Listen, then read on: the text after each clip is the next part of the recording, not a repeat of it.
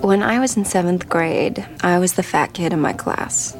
I was the one that all the pretty girls used to make fun of. Every day after school, I would come home and, I'd flip through the pages of my mom's Vogue and Glamour, and I'd look at these women, these perfect, beautiful, just unbelievable, skinny women. Oh, I couldn't understand why I didn't look like them. I just didn't get it, so, I became bulimic. You can read minds.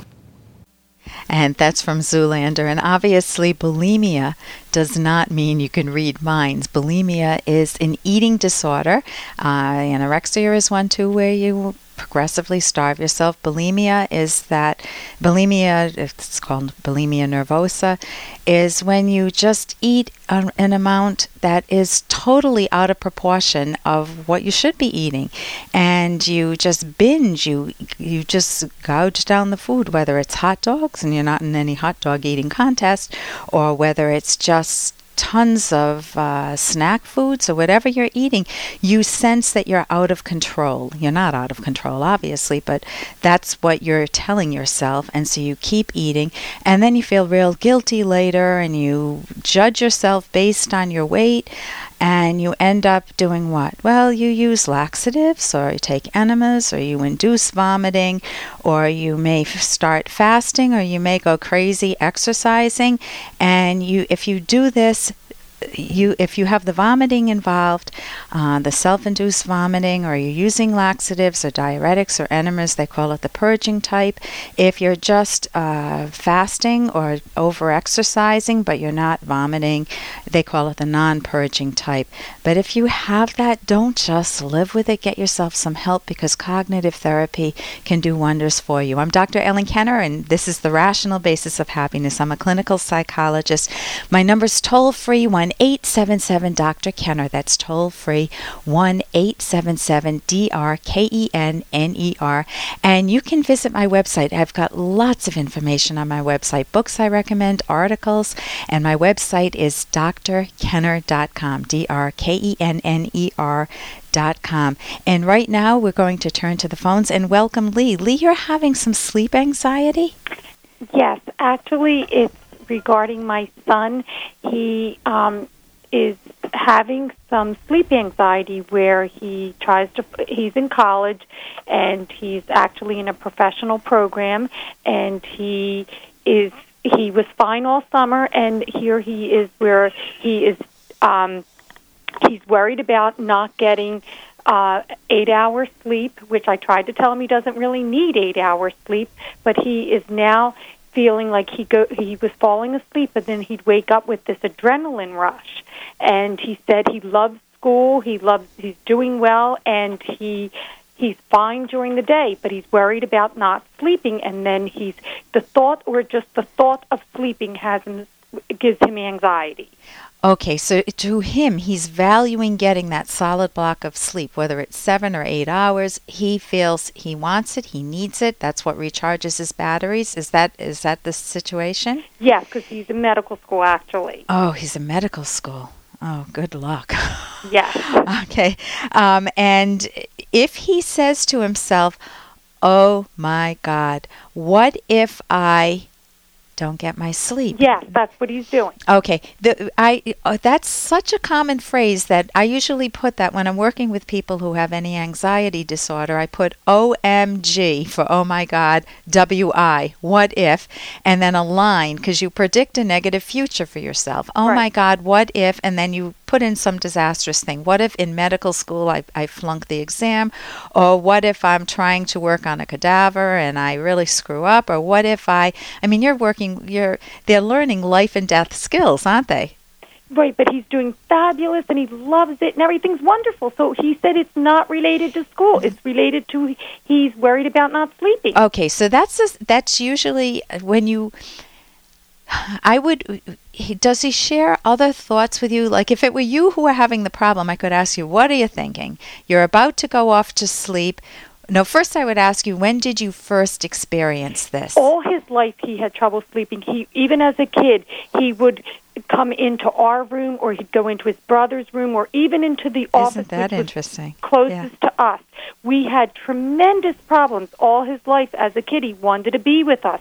He never wanted to be alone. And he even said that. He goes, I hate being alone. And during 4 years of college, he said he slept fine.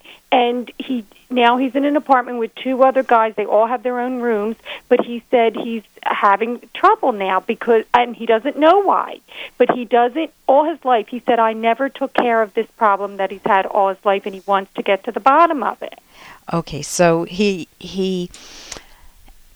he didn't have this problem for 4 years throughout college, that is fascinating to me, because then if he's training himself to be a scientist, so you want to find out what happened at a certain point where he started to rebuild up this anxiety, and I don't know whether it's a new anxiety or whether he's opening old file drawers, old files in his mind. He said, this is bringing back bad memories of not sleeping when I was a kid, and you not understanding that I can't sleep.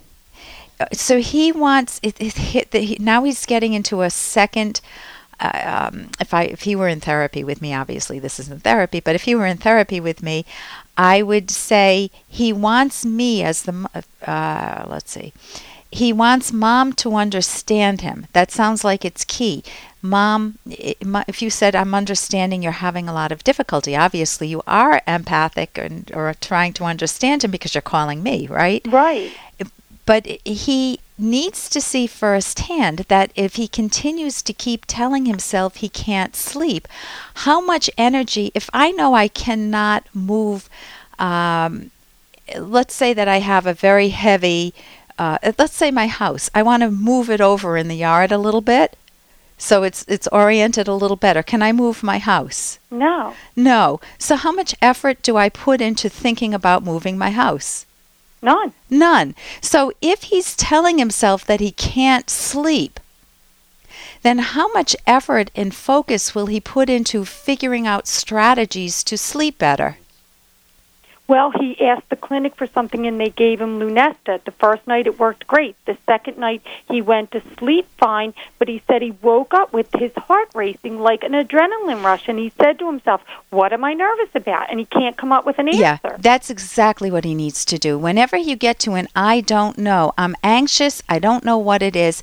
When you're in medical school, there's a heck of a lot to be anxious about. It could be about a girlfriend. It could be about the old fears that are coming back, about it's his old fears of not sleeping. But the fears of not sleeping it's a vicious circle, because right. If you think you can't sleep, then you're going to say, oh my God, what if? You'll have a rush of adrenaline, because that oh my God, what if triggers your autonomic nervous system, which he'll be learning about. I'm sure he already knows about it.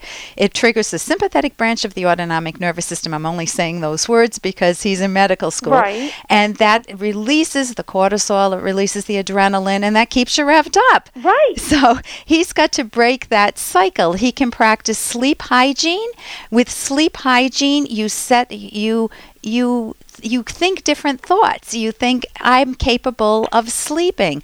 And if I wake up a little bit, it's not a big deal. I'll just sit up, I maybe read a boring book, a medical book, and then let that put me off to sleep. And if I get an oh my God, what if thought, I need methods to deal with that, to take away that energy, that catastrophic thinking. He needs skills to decatastrophize. So I would recommend he get a cognitive therapist. Or if you go on my website, I think there may be a link to academyofct.org. And try to Academy of CT for Cognitive Therapy.org. Listen, thank you so much. I'm sorry we have to go so quickly. I'm Dr. Ellen Kenner, and we're listening to The Rational Basis of Happiness.